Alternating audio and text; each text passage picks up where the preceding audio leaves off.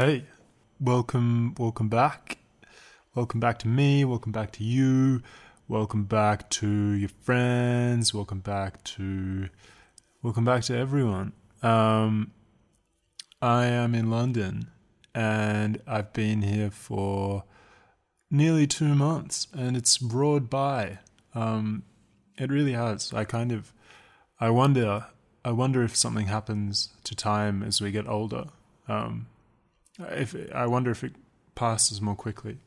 Also, I haven't spoken much today. I think I've probably said like 5 words because I've been cleaning and I've been editing an episode, and I've been trying to do some study. And now I'm sitting in a really uncomfortable position on the couch with my new microphone and yeah, hopefully my voice sounds crispy. Maybe it doesn't, and that's fine, you know.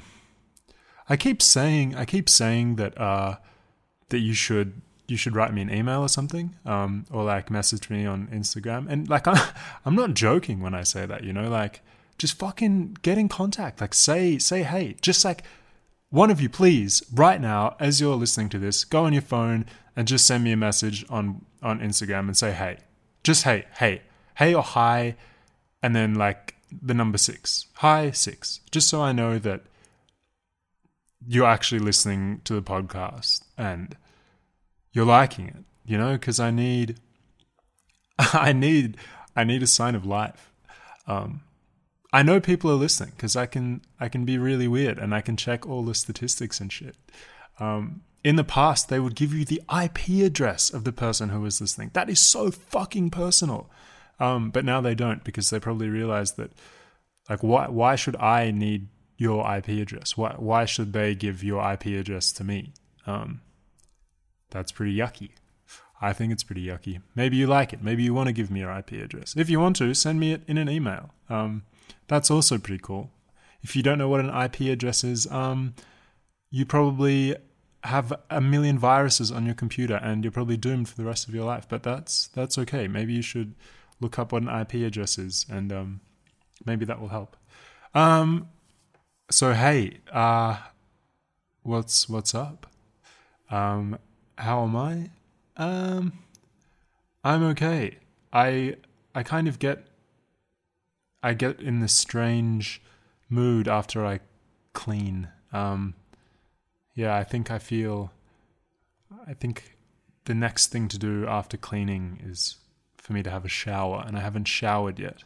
So I'm in that kind of sticky intermediate phase between kind of smelling like unclean surfaces, and then being, I guess, having hot water on my body and whatever that does in terms of cleaning debris and stuff off you. But I don't know, I'm looking at my hand right now and it doesn't really look like it's covered in debris, so I'm sure it's all in my head as most of my kind of concerns are, probably all of them actually. But yeah, hey, today on the show, I interviewed my friend Grant, my dear friend Grant.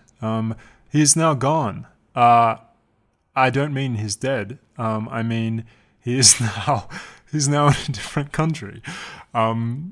He's probably in Australia. I think we did the interview in London, at my place, and it was really nice. And because it was in a house rather than a studio, it felt pretty free, and I felt pretty relaxed. I think it was Grant's.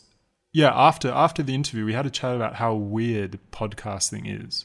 I think I make a few comments on this in every episode, but Grant said that he thinks it's strange because you, the listener, can't see our faces, and you can't see I'm doing a lot of gesticulation and a lot of stuff with my hands and with my eyes and with my face, and you can't see any of that. And so I guess you have to kind of pay a lot of attention to my voice and the inflection and the intonation and all that kind of stuff to figure out what's going on and like whether I actually care about any of this stuff. And it's strange. So, but I could see Grant could see me, so I guess you missed out on seeing Grant's face, but you'll get to hear Grant's voice, and that's nice. I hope you think it's nice. You should probably send Grant a message and tell him that you don't like his voice, if if that's how you feel. Probably don't do that. Probably don't. Also, one other thing. I really, really, really, really, really don't want to ever have any money things to do with this podcast. But I spent a bunch of money on a microphone and on editing software and stuff, and it kind of took a big chunk out of my bank account. So I'm gonna maybe make like a PayPal thing, and like if you like it and you want to give me like 1 cent, give me a cent. Like, that's great. You can give me 1 cent and I'll be pretty happy. But yeah, don't feel like, I guess just have a think. If you like the show and you want to support it, and yeah, you can. But I get the support from people actually listening and people actually telling me what they think. So I suppose what's more important than recovering the money that I spent on programs and on recording equipment is you actually telling me that you listen. So I really keep banging on about this, but fucking it's so hard to get people to write to you. And no matter how many times I say write to me, there are so few people. It's mostly close friends. I don't know whether you're not comfortable writing to me or whether you have nothing to say, but I mean, I think it's pretty unlikely that you have nothing to say. I mean, people are, you're listening to me speak and you have opinions and stuff. So let me know, please. It's nice. Anyway, today, that was a lot. It's already been 7.5 minutes. That's pretty crazy. Today I spoke with Grant, and this conversation happened about 2.5 months after we parted ways in terms of our travel plans. So I think Grant flew over to Europe in maybe April or May, maybe late April, something like that. I flew over at the end of June, and we spent about 6 weeks together from the start of, what's the month after June? July. The start of July mid-July until the start of September. We went on hikes. We saw some stuff. We went to Eastern Europe. We didn't make it to Macedonia to see my family, but we went pretty close by. We went to Bosnia, Montenegro, Croatia, Slovenia. Parts of it are touched by tourism, like Croatia. I feel like Croatia has, it's like the next, I don't know, southern France or something. People are like, wow, like there are beaches. But Montenegro and Bosnia and Herzegovina,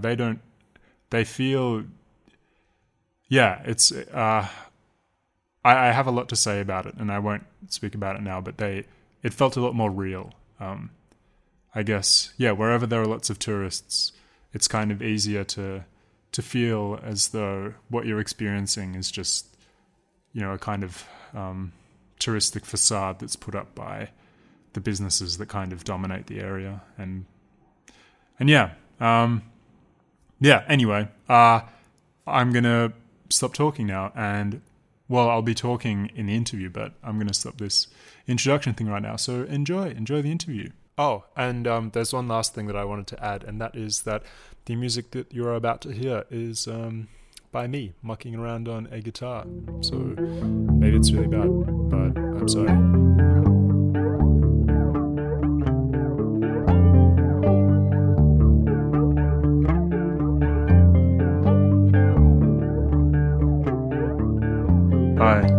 Hi, Alex. How are you going, Grant? I'm okay. Well, I'm a bit sickly actually. Oh no! And it's actually, a serious thing. Yeah. But Yeah. but that's But okay. we power on. We power on. And you've been on the road for a while now, which how's that been? It's been really good. I've been traveling for just over 5 months, and I'm back home, back in Melbourne in about a week or less. Actually, no, 3 days, 4 days. And I definitely could keep traveling. Put it that way. And you've been on your own for a bit now. Yeah, it's been various stages of traveling by myself and traveling with friends. But yeah, I've been about a month out of the last month and a half by myself, which has been really good. Okay, and has it been a different experience by being alone than being with others? Yeah, it always is. Yeah, but I love traveling by myself.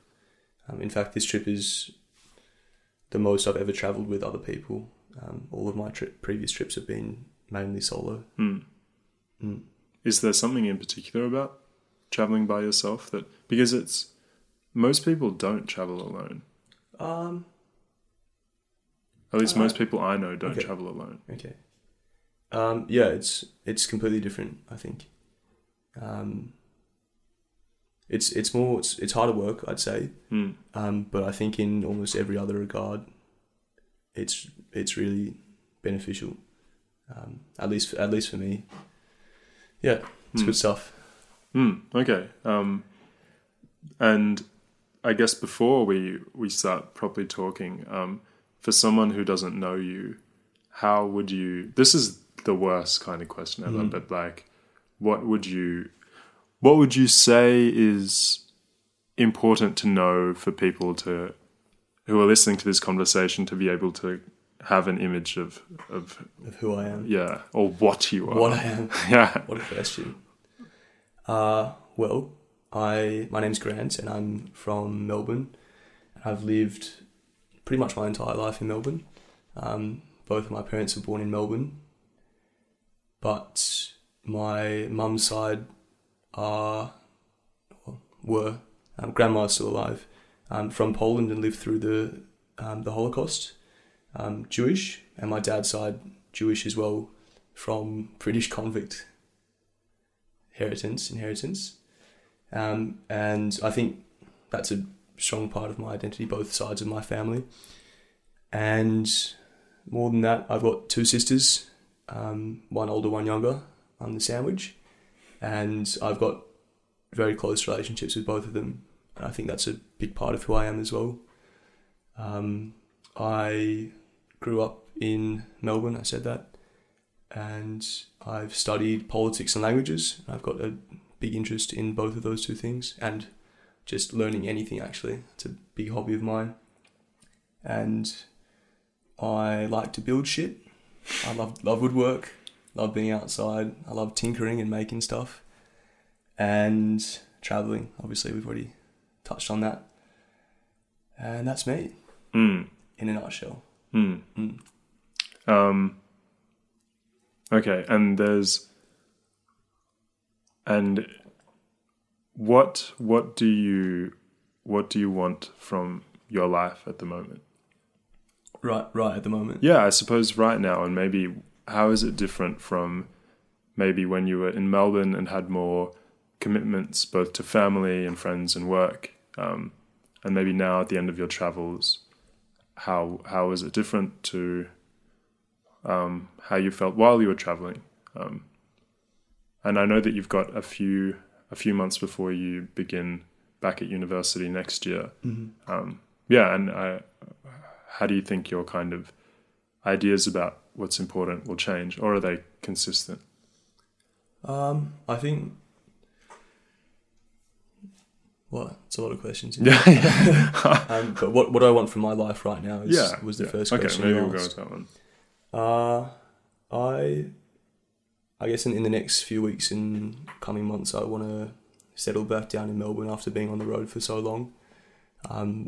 Sort of reconnect and re-establish the relationships I've got in Melbourne, and as you mentioned, I'm starting up my studies again in January, starting to study medicine. So I think that's the next major step for me. These coming few months, I want to hang out, get settled, spend some time outside of Melbourne, party some, have a fun summer, and get buckled down for my studies next year. And I think this probably won't be as clear for people who don't know you, but I think you're one of the most, if not the most organized and balanced person that I've ever met. So when you say all of those things, to me, the image of you in Melbourne is someone who's going to do, because I don't think that you really say stuff that you're like, I don't think you're like, this is what I'm going to do this summer, and then don't do it. I think you're probably the only person I've ever met who doesn't do that. So yeah, like if you were going to tell me or someone, maybe actually that's kind of two different things. If you were going to give if you were trying to give someone access to the slice of your brain that allows you to kind of do that, what would you say to people? Like, what would I put it down to? Yeah, how Probably can you do being extremely stubborn. Right. Yeah. That's a pretty Yeah. Underwhelming and unsatisfying answer. Because I'm also extremely stubborn, but mine doesn't translate into like, I remember Grant and I traveled I've never traveled with someone for that long, one person for that long. And yeah, Grant and I had actually attempted to do this interview once before, and we made it about 15 minutes in, and it was really late and we were really cold, and it was pitch black, and we were recording on a phone, and so everything on the top of a mountain in rural Bosnia. So nothing was really in favor of a reasonable podcast being produced, but I always do this. I kind of like make a point and then get distracted and then go off on a tangent and really struggle to make the link back. But I think there was going to be a point about me not being able to... Oh, no, okay. While we were traveling, I remember. While we were traveling, I told you... Sorry about that. I told you that I wanted to learn... I was inspired by your comfort and ability to speak other languages. And so I told you that I was going to learn like maybe 4 at the same time and also do a whole lot of other things. And I mean, the intention was there. Like it really was, and I felt it. But I think as soon as we parted ways and I wasn't around, like this language force that you are, I kind of lost the drive. And yeah, I've really struggled to kind of get it back. And like, I don't know, maybe we're equally stubborn. Maybe you're more stubborn than me. Maybe I'm more stubborn than you. I'm not sure. But yeah, I don't. Like, I don't think you really do that. I think you're either maybe you're a lot more realistic, or when you kind of say things out to the world, it's a lot more like you don't say things that you're kind of half sure that you're going to commit to. You say things that you know you will do. Like, you'll be like, oh, I'm going to build a bar, like out of like mahogany, and then like 2 weeks later, Tasmanian oak. 2 weeks later, there'll be a bar built and it will be functional. But like, if I say something like that, like I don't know. So what do you think needs to change? Because I guess you know me pretty well, more than most people. I don't think necessarily anything needs to change. I enjoy being productive in a broad sense of the word, in all aspects of my life. But I also understand that I need less downtime than other people, and I don't think that's necessarily a bad thing. Yeah, I think you need more downtime than I do. More time by yourself recharging, which is fine. I don't think there's any issue at all with that. But you've also said that you have a tendency to kind of overwork yourself sometimes. Yeah, that's also true. Right. Yeah. And how does that, like, is that out of stubbornness, or like, is it just that you like getting stuff done? I just like to do all the things. Yeah. I wish I had more time to do all the things. Really? Things are great, yeah. Yeah. See, I think one key difference between, maybe between you and I, is that I think for you it seems like time is, like, pretty precious. And I think I've got a kind of a very casual relationship with time, like an open relationship. Just hang out together. Yeah, just hang out. Yeah, because like I think yesterday was a perfect example of how unhealthy my relationship is with time. So I told you that I was going to spend the weekend studying, and I didn't. Maybe like 15 minutes or something on Saturday.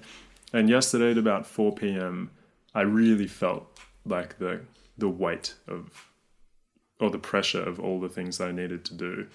And naturally I went to bed for like 3 hours and went to bed with time. Yeah, I went to bed with time.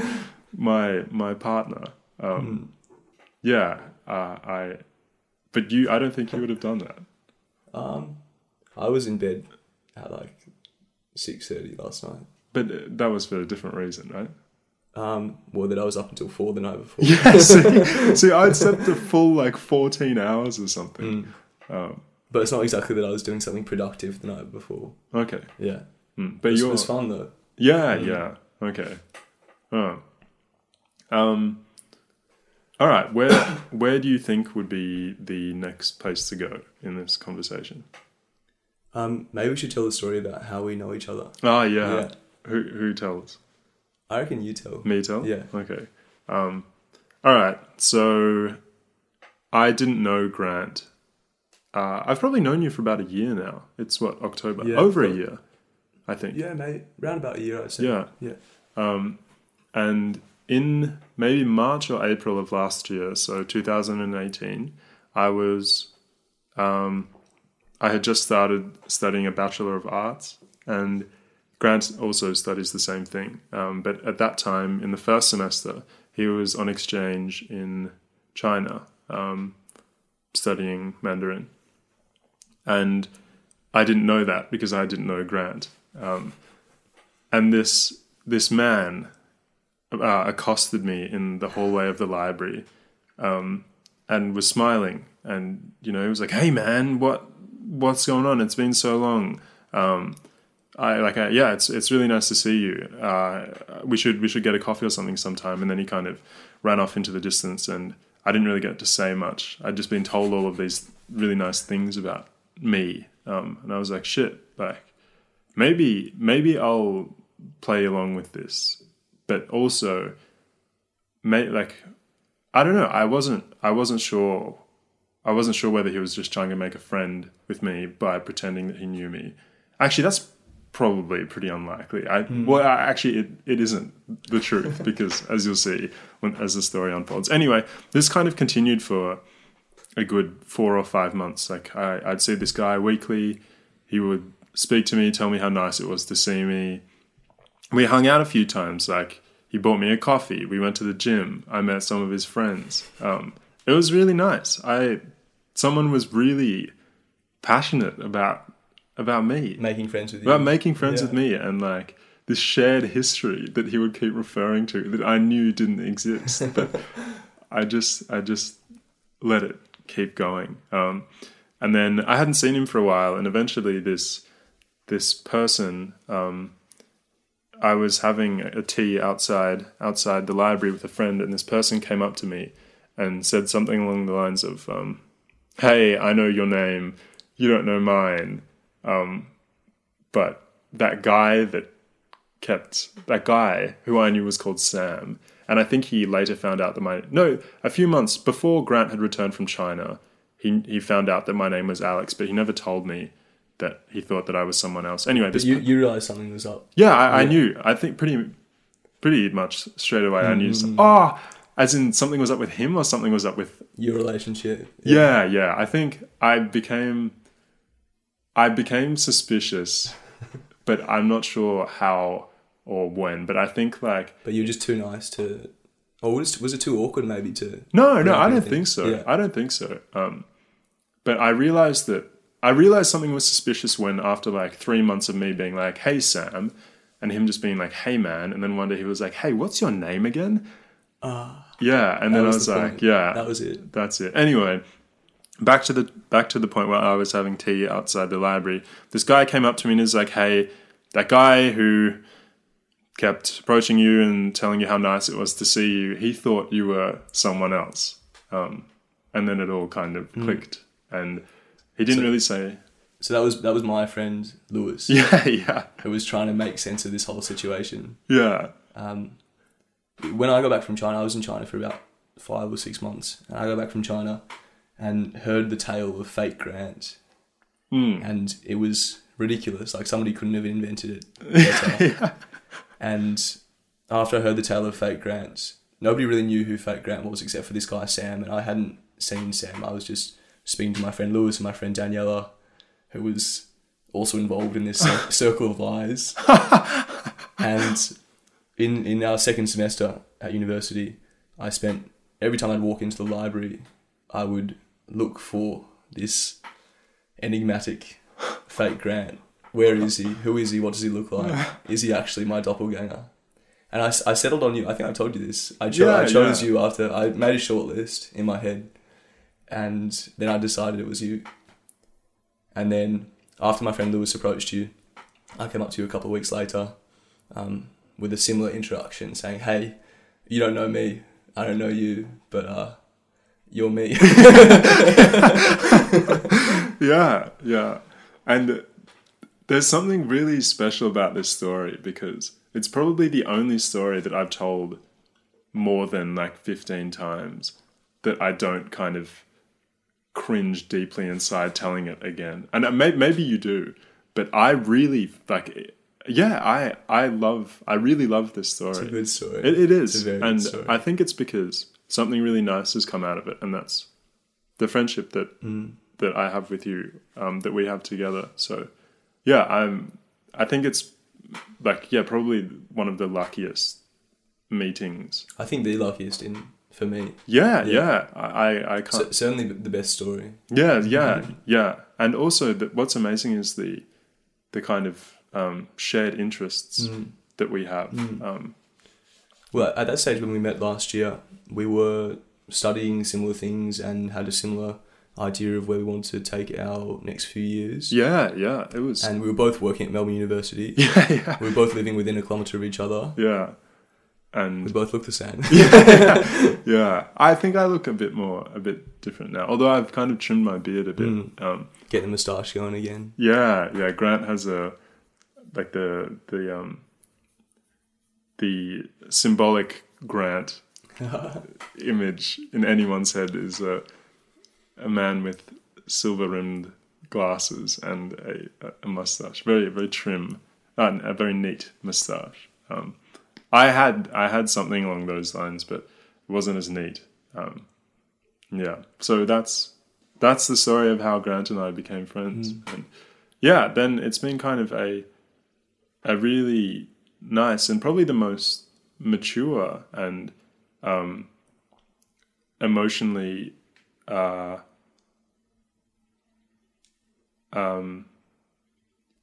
probably on my part the most emotionally organized, and that sounds kind of like pathological, but I think your presence in my life hasn't really brought out any neuroticism, which is kind of my go-to thing when things aren't going so well. So yeah, thank you for being, seriously, thank you for being there for the past year. I think it's been a really formative relationship that I've had. So.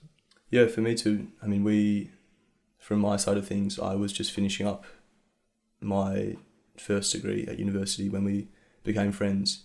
And this year, in many ways, has been very formative for my own development.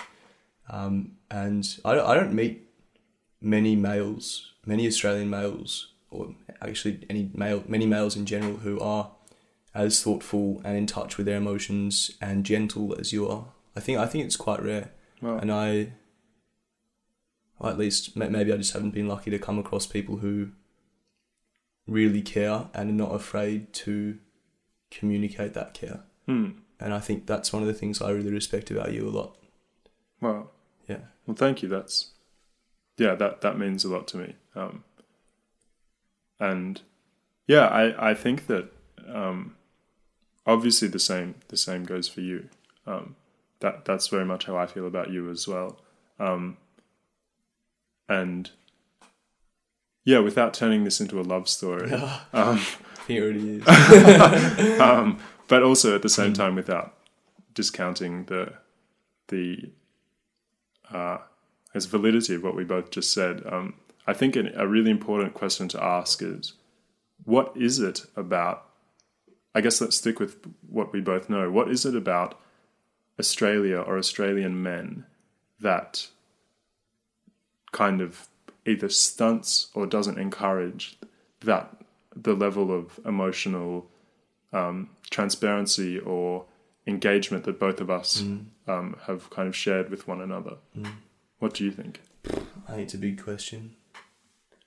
Yeah, I can't pretend to know the answer to that one. Okay, but like, have you ever felt that like either our approach to sport or like particularly among men, like or the kind of alcohol culture, or is there anything in particular that you've noticed? Or I don't know the answer to this really. Put it this way, to answer the question from a different point of view, I definitely think that my relationship, having two sisters to begin with, and having two sisters who, first of all, care a lot about me and my emotional well-being, but also like are very strong young women who, I guess, hold me accountable and really won't let me get away with things that they find important, or on the other side of things find to be misbehaving, if that makes sense. So I'm interested in your, like, where do you think that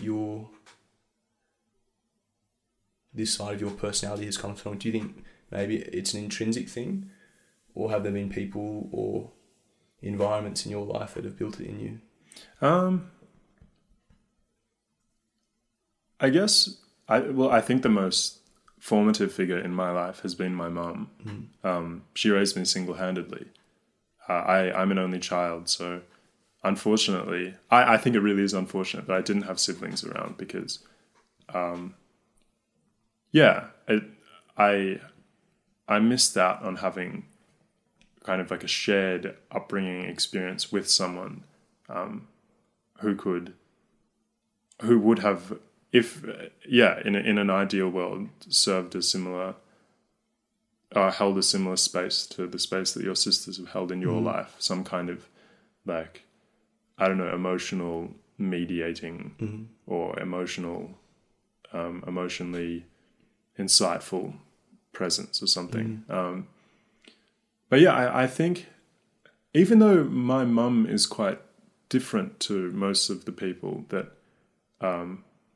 like she's quite different to you, for example, in the sense that my mum struggles to speak about emotional things. I think it's probably a result of childhood trauma or something like that, or I kind of being discouraged from being an emotive person. I think now it's very difficult for her to speak about these things.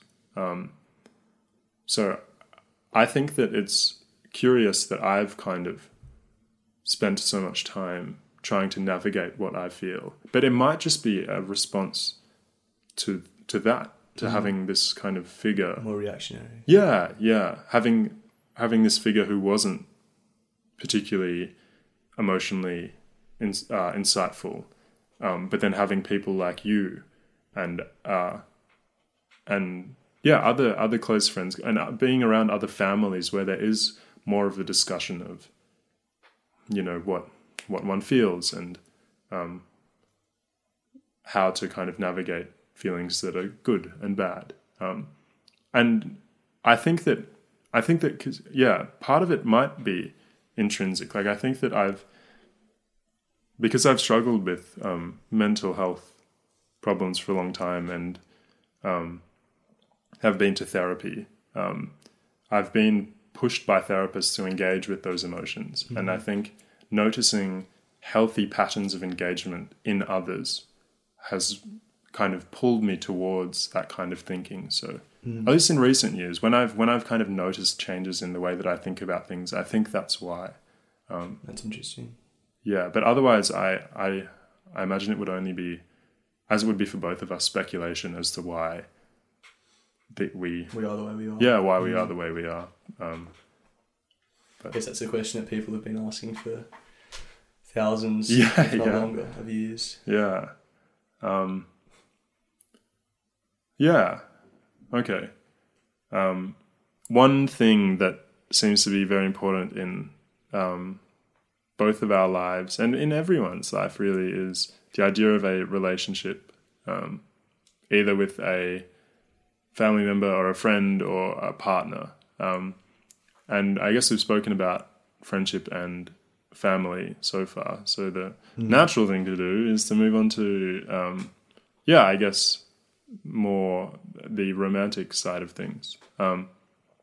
So how have you found that the things that you've learnt from partners have been different from what you've learnt from friends and family? Or the way you turn to a partner, the things that you ask a partner, do you find yourself asking partners different kinds of things or things that you will not ask friends and family? Or is it not so clearly defined? Certainly for me, there's a much bigger distinction between the sort of things that I would discuss and reveal and engage with. More of a distinction between family and the other two categories, and I would say between romantic relationships and friendships. But even between romantic relationships and friendships, I think there are things that are different, obviously.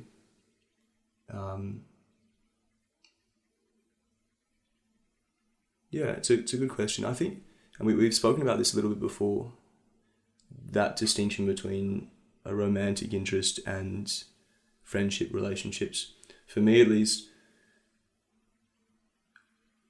in the last year or two, I'm starting to realise that in a lot of my close friendships, there are sort of romantic elements in a way, not necessarily sexual elements, but I think that a distinction between a romantic interest and a friendship, a very close friendship, is less defined than I was told or I initially thought growing up. Yeah. Okay, and because you're single at the moment, I think. Yeah. Do you feel like there's, do you miss something, or do you feel like there's a kind of presence that, I guess a really stupid question to ask, but something that seems to be a question that many people ask themselves or say that they are is, do you think that you're a person who has a preference of being with a partner or in a partnership or relationship of that kind, or being single?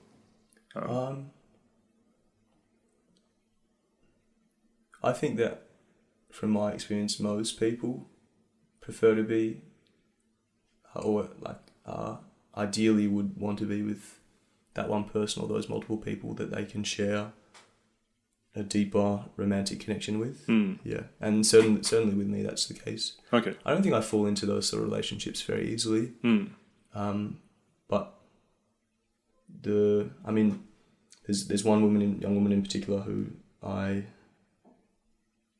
we were together for a year and a half or something, and we had, for me, for both of us, a really special relationship, and we're still very close friends today. And I think what we were discussing, this I guess isn't in direct answer to your question, but what I was saying before about the distinction between a romantic relationship and a very close friendship, I think this relationship with my close friend Rosa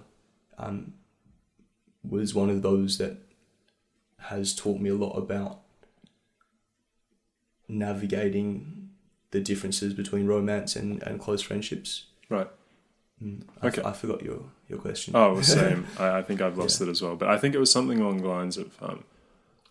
would I like to be yeah in that sort of... Yeah. But it was in with the kind of overbearing shadow of, is there something that you can get from a relationship that you can't... Something you can get from an intimate sexual relationship or a partnership, or what do you even call that? Who knows? Love? No, No, it doesn't exist. Not. Is there something you can get from that sticky, yucky stuff that you can't get from... That's one way to put it. that you can't get from like a platonic... Platonic. Not, is there something you can get from non-platonic love that you can't get from platonic love? Like, do you think that... I'm not sure. Okay. Yeah, I don't know. I'll let you know if I work that out ever. Okay. I think there's maybe something in physical and sexual intimacy that you can't... Maybe there's something about really close physical intimacy that you can't get through platonic relationships. And maybe there are other things as well. Yeah.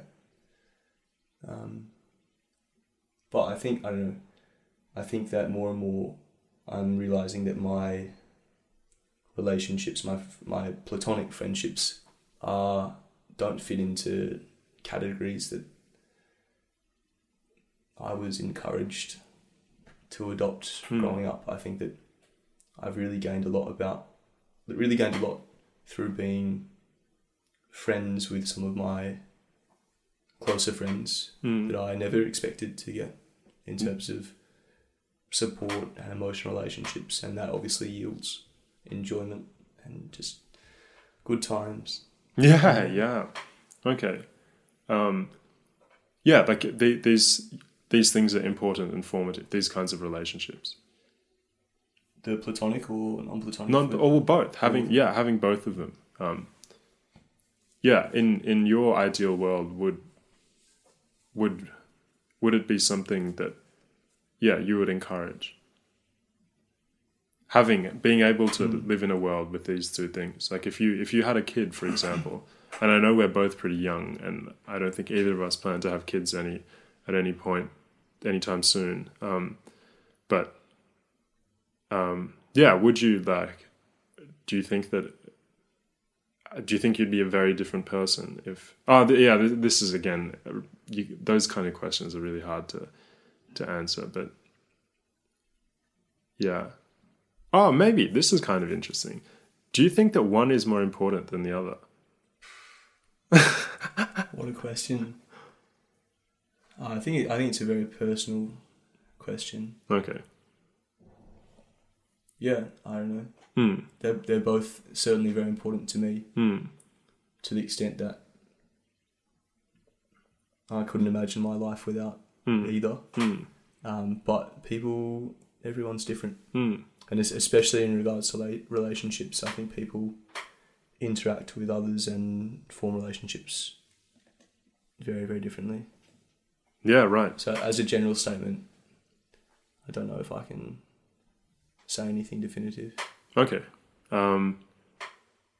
As someone who I feel like I have spent enough time with you to see, or to get some insight to how you make your decisions. And I feel like a lot of the time it's based on a pretty cohesive and well thought out and understood moral and ethical framework. Can you talk to me a little bit about that? Yeah, I mean, I don't know if I would say that about myself, but I've had my young sister said that to me a couple of times that the way that we make decisions is very different. Not that one's better than another, but that she really sees in a lot of decisions some quite stringent ethical principles. I don't know if that ever comes to the fore of my thinking when I make decisions. Or actually, maybe that's not true. I don't know. It's something I've been thinking about a lot this year and writing about as well. The sort of inputs that go into our decision-making processes and the sort of inputs that we're encouraged to adopt by the social contexts in which we are built, in which we're constructed as young people. Yeah, it's something I've been thinking about quite a lot in terms of my future decisions and the sort of decisions I see my peers and friends and sisters making around me. And what are those? What are these things inside that influence your the way you see other people's decisions? Like what kind of metric, if you were to kind of set up a structure, a moral structure, what would it look like? Or what is it that, like, could you give an example of something, someone else's decision that you've kind of thought about in a particular way because of certain things that you believe in? I think that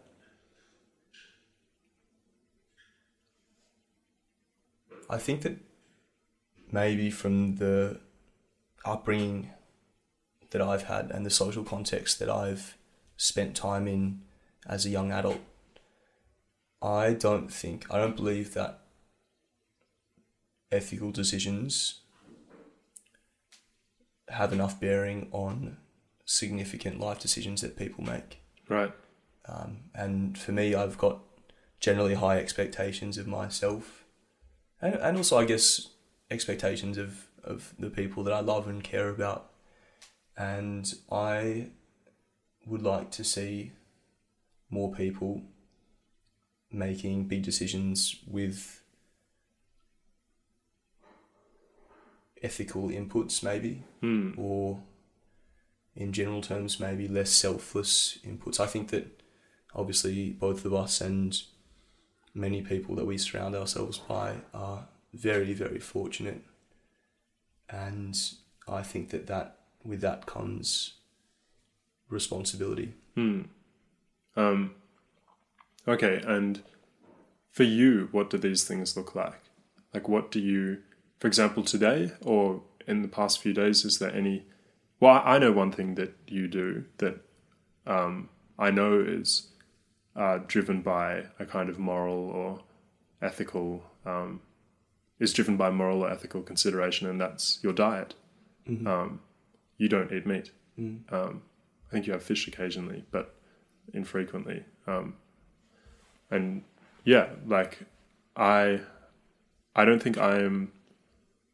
Yeah, I have kind of had meat occasionally over the past 2 years, but it's been pretty infrequent. And yeah, talk to me about that. Like what? Because that's something that I've also done a lot of thinking about, like trying to translate logical, rational thinking into logical and rational behavior. And I think that's a very difficult thing to do. Like, in principle, I think a lot of people fundamentally agree with the ethics behind veganism, for example, which is like a pretty damn strict ethical code that is quite serious and really sophisticated and is deeply critical of most people's lifestyle. But I think, like, for example, one of my housemates, Ralph, and if Ralph's listening, if he ever listens to this, I apologize for shaming you, for publicly shaming you, but I'm sure he won't mind because he is a very honest person. But he has said to me that he agrees with he doesn't doubt the questions of, he doesn't doubt the impact that eating meat has on the environment. And he doesn't doubt that, at least he doesn't think that there's any justification for killing animals in terms of being able to, satisfy your dietary requirements or something. You can it appears that you can get all of those things from a plant-based diet, but he still chooses to eat meat, and he does it because he likes it. And I feel like that is where the tension between logical thought and logical behavior is very visible. So in terms of a question, how do you kind of overcome that tension and allow the kind of logical thinking that you've had to? And a lot of people hate that word, logic. I feel I'm skeptical about it as well, but for the purposes of this discussion, let's take it to mean like a thought out moral, a commitment, a commitment that you've already made based on inputs and outputs. So yeah, what is it about your thinking that allows you to allow logical thinking to become logical behavior? I think on the discussion of vegan and vegetarian diets, fortunately in the circles that I travel in, they're becoming very common and widely adopted, which is good for me to see. For me, not to sound as though I'm I think that there is always some degree of sacrifice involved. I like meat, and I haven't eaten meat for 5 to 6 years, and that's something that I can do really easily. And one of the people whose work I've been following I actually gave you a book about a man called Paul Farmer, who is a very, very impressive human being. He's a doctor and an anthropologist, and somebody who has dedicated pretty much every aspect of his life to improving the world and helping others. Someone who people should probably not try and match in terms of good outcomes on the world, but somebody who definitely should be a role model, and is certainly a role model for myself. He says that in one of his books, he says that a group that he refers to as white liberals, which aren't necessarily people who are white, but he refers to it as a certain group of society, and being upper middle class, well educated, very fortunate in the scheme of things. He says that one of the fundamental problems that he sees in this group he refers to as white liberals is that they think that they can change the world without making any sacrifice. And I think that really rings true to me. And among many other things, is one of the things that he's said that I have thought about and written about and am trying to adopt into my life. And yeah, I think it's interesting because in discussions with my older sister, who I respect a lot in many regards, but especially in the sort of big life decisions that she's made and the being motivated by wanting to have a good impact on the world. In discussions with her, she's sort of problematized the idea of sacrifice, in that what she believes to be right for her is, and this is my interpretation, quite closely overlapped with what's good for the world, which is an interesting discussion in terms of sacrifice. You know, if we are bringing up younger generations with strong moral responsibilities and strong care in general terms, and these are principles that are incorporated and internalized and performed in society, then are these young people making sacrifices for their life if they're fortunate enough to have the upbringing that we've had? What do you think? I think another related discussion is the discussion of altruism, whether there is ever such thing as pure altruism or whether it's all for selfish motivations, for selfish incentives. And it's a relevant discussion, and I think it's an important discussion. And I think that it also doesn't matter that much, because if the outcome... I'm quite a practical person, I mentioned it before, and if we're looking at outcomes which are the most important thing, not everything, but the most important thing for me, I'm not fussed what motivates somebody to do good, as long as they're doing good. And I think that it would be good to have younger generations and people with whom we interact, our age group as well, who still have the majority of their adult life ahead of them, some really big decisions to make, and in many regards a lot of potential and capabilities to do good for the world. I'd like to see more of myself and more of the people around me committing to decisions upon which morals and good consequences for the world have more bearing. And when you say good consequences for the world, you obviously have to have a particular image of a world in sight. Of course, and I'm not trying to oversimplify the question of what's good. Many people have dedicated their entire lives to answering the question of what's good, and I don't pretend to know anything close to the answer for that. But at the same time, I think that often that discussion can be used as an obstacle for practical action. I think that there are... Yeah, I'm not a moral relativist. I think that there are things that are good and... intrinsically good. Yeah. I'm not... Intrinsically in terms of the value brought upon by the action, or... Is that the question? Yeah, no, intrinsic in... Yeah, actually, yeah, I think that's a nice way of putting it. Yeah, intrinsic in its consequence, maybe. Yeah, I think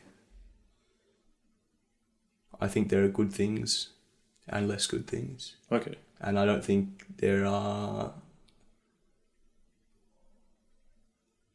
I think these are always difficult discussions to have, but I don't like to see these discussions being put in the way of good actions. You know, I think that saving somebody's life is a good thing, and I think I will disagree with you if you say, under normal circumstances, when there's no other counterfactual being chucked in there, in some thought experiment devised by some famous philosopher, I think that saving somebody's life or reducing somebody's pain or giving somebody similar opportunities that I feel so fortunate to have been given, I think these are good things, and I don't like to see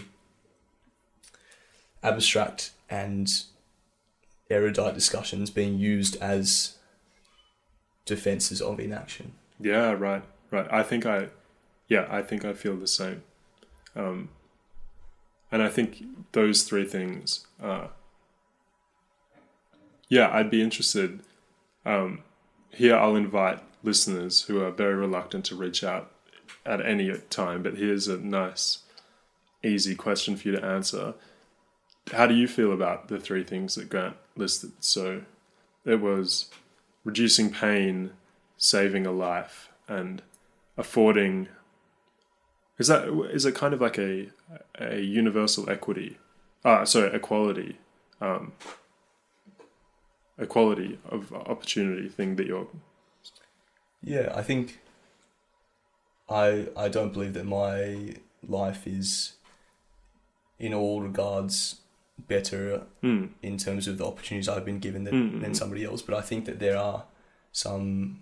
If we look at human rights as a concept, I think that that's a pretty good starting point in terms of looking at opportunities that not everyone in this world are afforded, and using that as a starting point to say, let's try and work with that. If that answers your question. Yeah, no, it does. It does. But yeah, also as I touched on just briefly, I want to clarify that I don't think that my life should be used as a standard. Obviously, I think that's a very problematic thought path to have. But I think that there are some fundamental things that my grandmother, for example, growing up as a young child and teenager through the Holocaust, that she didn't have access to, and that I've been very fortunate to never have to worry about, like simple financial security, an education, food when I need it, shelter, political and civil freedoms, good access to healthcare. I think that that's a good starting point. Okay. This is a very, very another impossible question, but where should we start?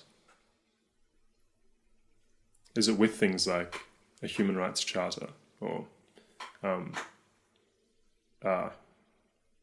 universally free education? But yeah, where? On a personal level? Yeah, maybe on a personal level, yeah. Maybe that's, yeah. I think that everybody has, obviously, different interests and different capabilities and different amounts of energy they want to dedicate to such things. But as a general statement, I would like to see these considerations weighing in more heavily on decisions that myself and the people around me make. And I think that's a very general and open-ended statement. I think that allows people many freedoms to pursue whatever that means. But I think that people should pursue it more than they do. I think that in a place like Australia, where at least, I can speak about my upbringing and my immediate social environment, I felt like I've been encouraged to separate myself from people who are less fortunate than myself and focus more on doing good for me. I'm not saying that people should disregard their own well-being. I think that that's a ridiculous thing to take out of what I've just said. But I would like to see people, as well as focusing on themselves, having a bit of a wider perspective and acknowledging that people who say that you can't make a difference, and this is obscenely cliche and it shouldn't be, but people who say that you can't make a difference, that's bullshit. Especially people like you and me. And we've had this discussion before, these sort of talks. I think that people need to focus more on others and on making the world a better place, because I really object to the statement that you're not going to make a difference, so why even try? I really object to that. And do you think that there is an obligation on people like you and I who do have the privilege and opportunity to, who have the backing, both financial and in terms of food and water and access to shelter, do you think there is more of an obligation on people like us to begin the movement towards a better world? I think so. Okay. I think so. I think that, I can't claim to be an authority on these sort of issues, but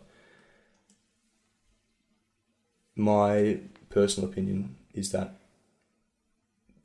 the privileges that we have been so fortunate enough to be afforded, I think with that comes with the responsibility.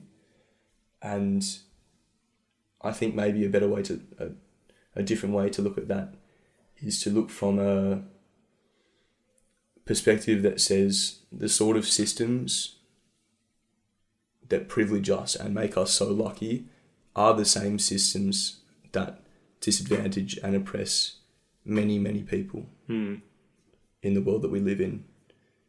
And I think that, and I don't think that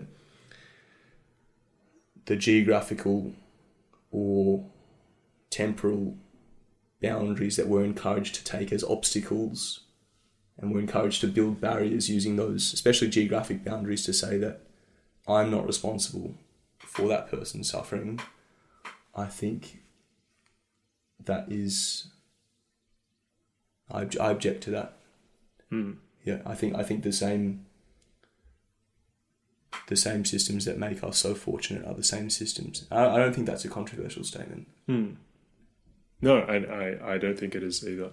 And so for the listener who maybe at the moment is wondering how they can begin, or where they can start, after having listened to what you've just said,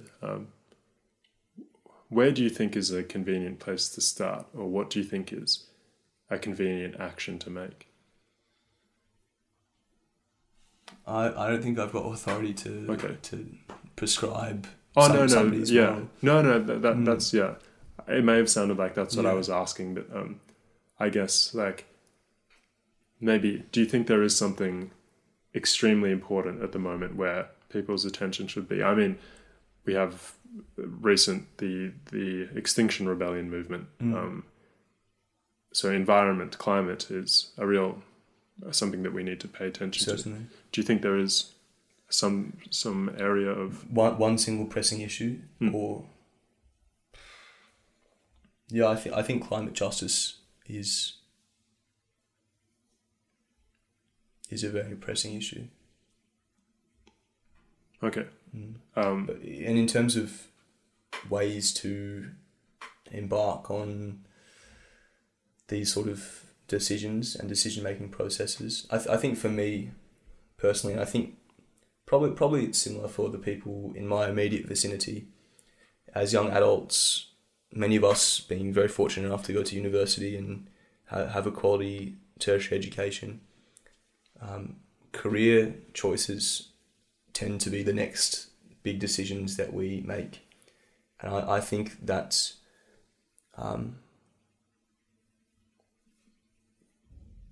moral factors should have a bigger bearing on career decisions.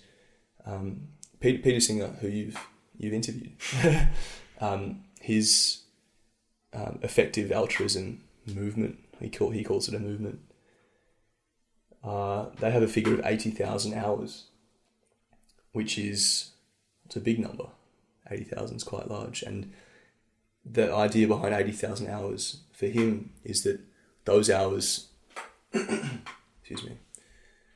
those 80,000 hours is the expected time that each one of us will spend in our career, based on some complex calculations that he's done.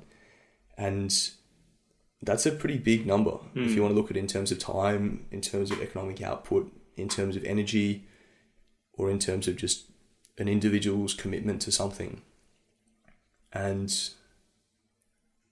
we're also, many of us are in the privileged position to be able to choose career paths that have good outcomes on the world without having to sacrifice financial stability or very often social standing. And I think that is a very big privilege in itself.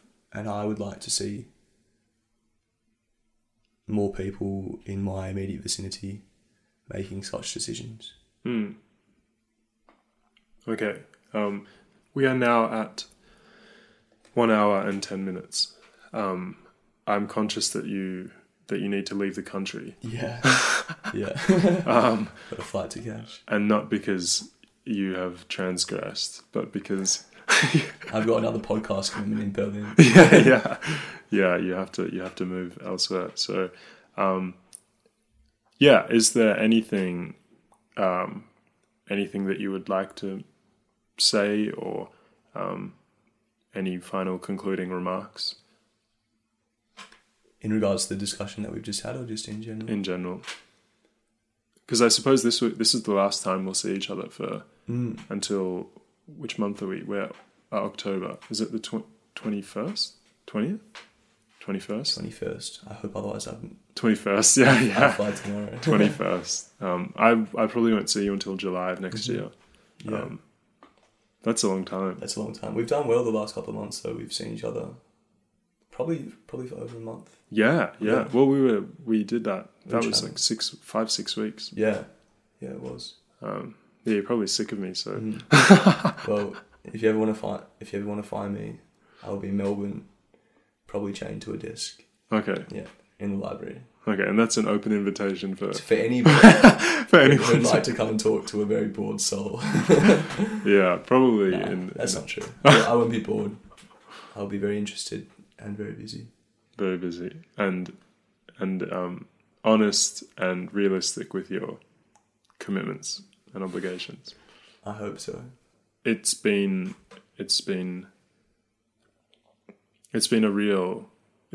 very beautiful getting to know you, and And I feel likewise. so thanks a lot, man. See you in Melbourne. See you later. Hey, I think I probably start every single podcast thing ever by saying, hey, so I should probably say something different. Anyway, maybe next episode I can work on that. I hope you enjoyed the interview. Grant is a lovely person, and he's a very dear friend of mine, and it's really special interviewing people who you know. It makes for a very different kind of ambience. Interviewing a stranger is great, and often the strangers that I'm fortunate enough to interview know a lot about things, but they don't know me, and I don't know them. Anyway, the reason why I paused was because I thought that someone was coming into the lounge room where I'm recording this, but apparently that's not the case. Anyway, there is some news that I would like to report, and that is that I will be recording a kind of mini-series thing, and it's going to be called On Being, and I'm aware that there's another podcast called On Being, and maybe you should check that out. It's really good. But yeah, I'm going to be doing kind of a few different episodes on different questions of being. So I think initially I'm going to start with the philosophy of being, and then otherwise I'll move on to my experiences with anxiety and with depression and with patience and that kind of stuff. Anyway, until next time, thanks for listening.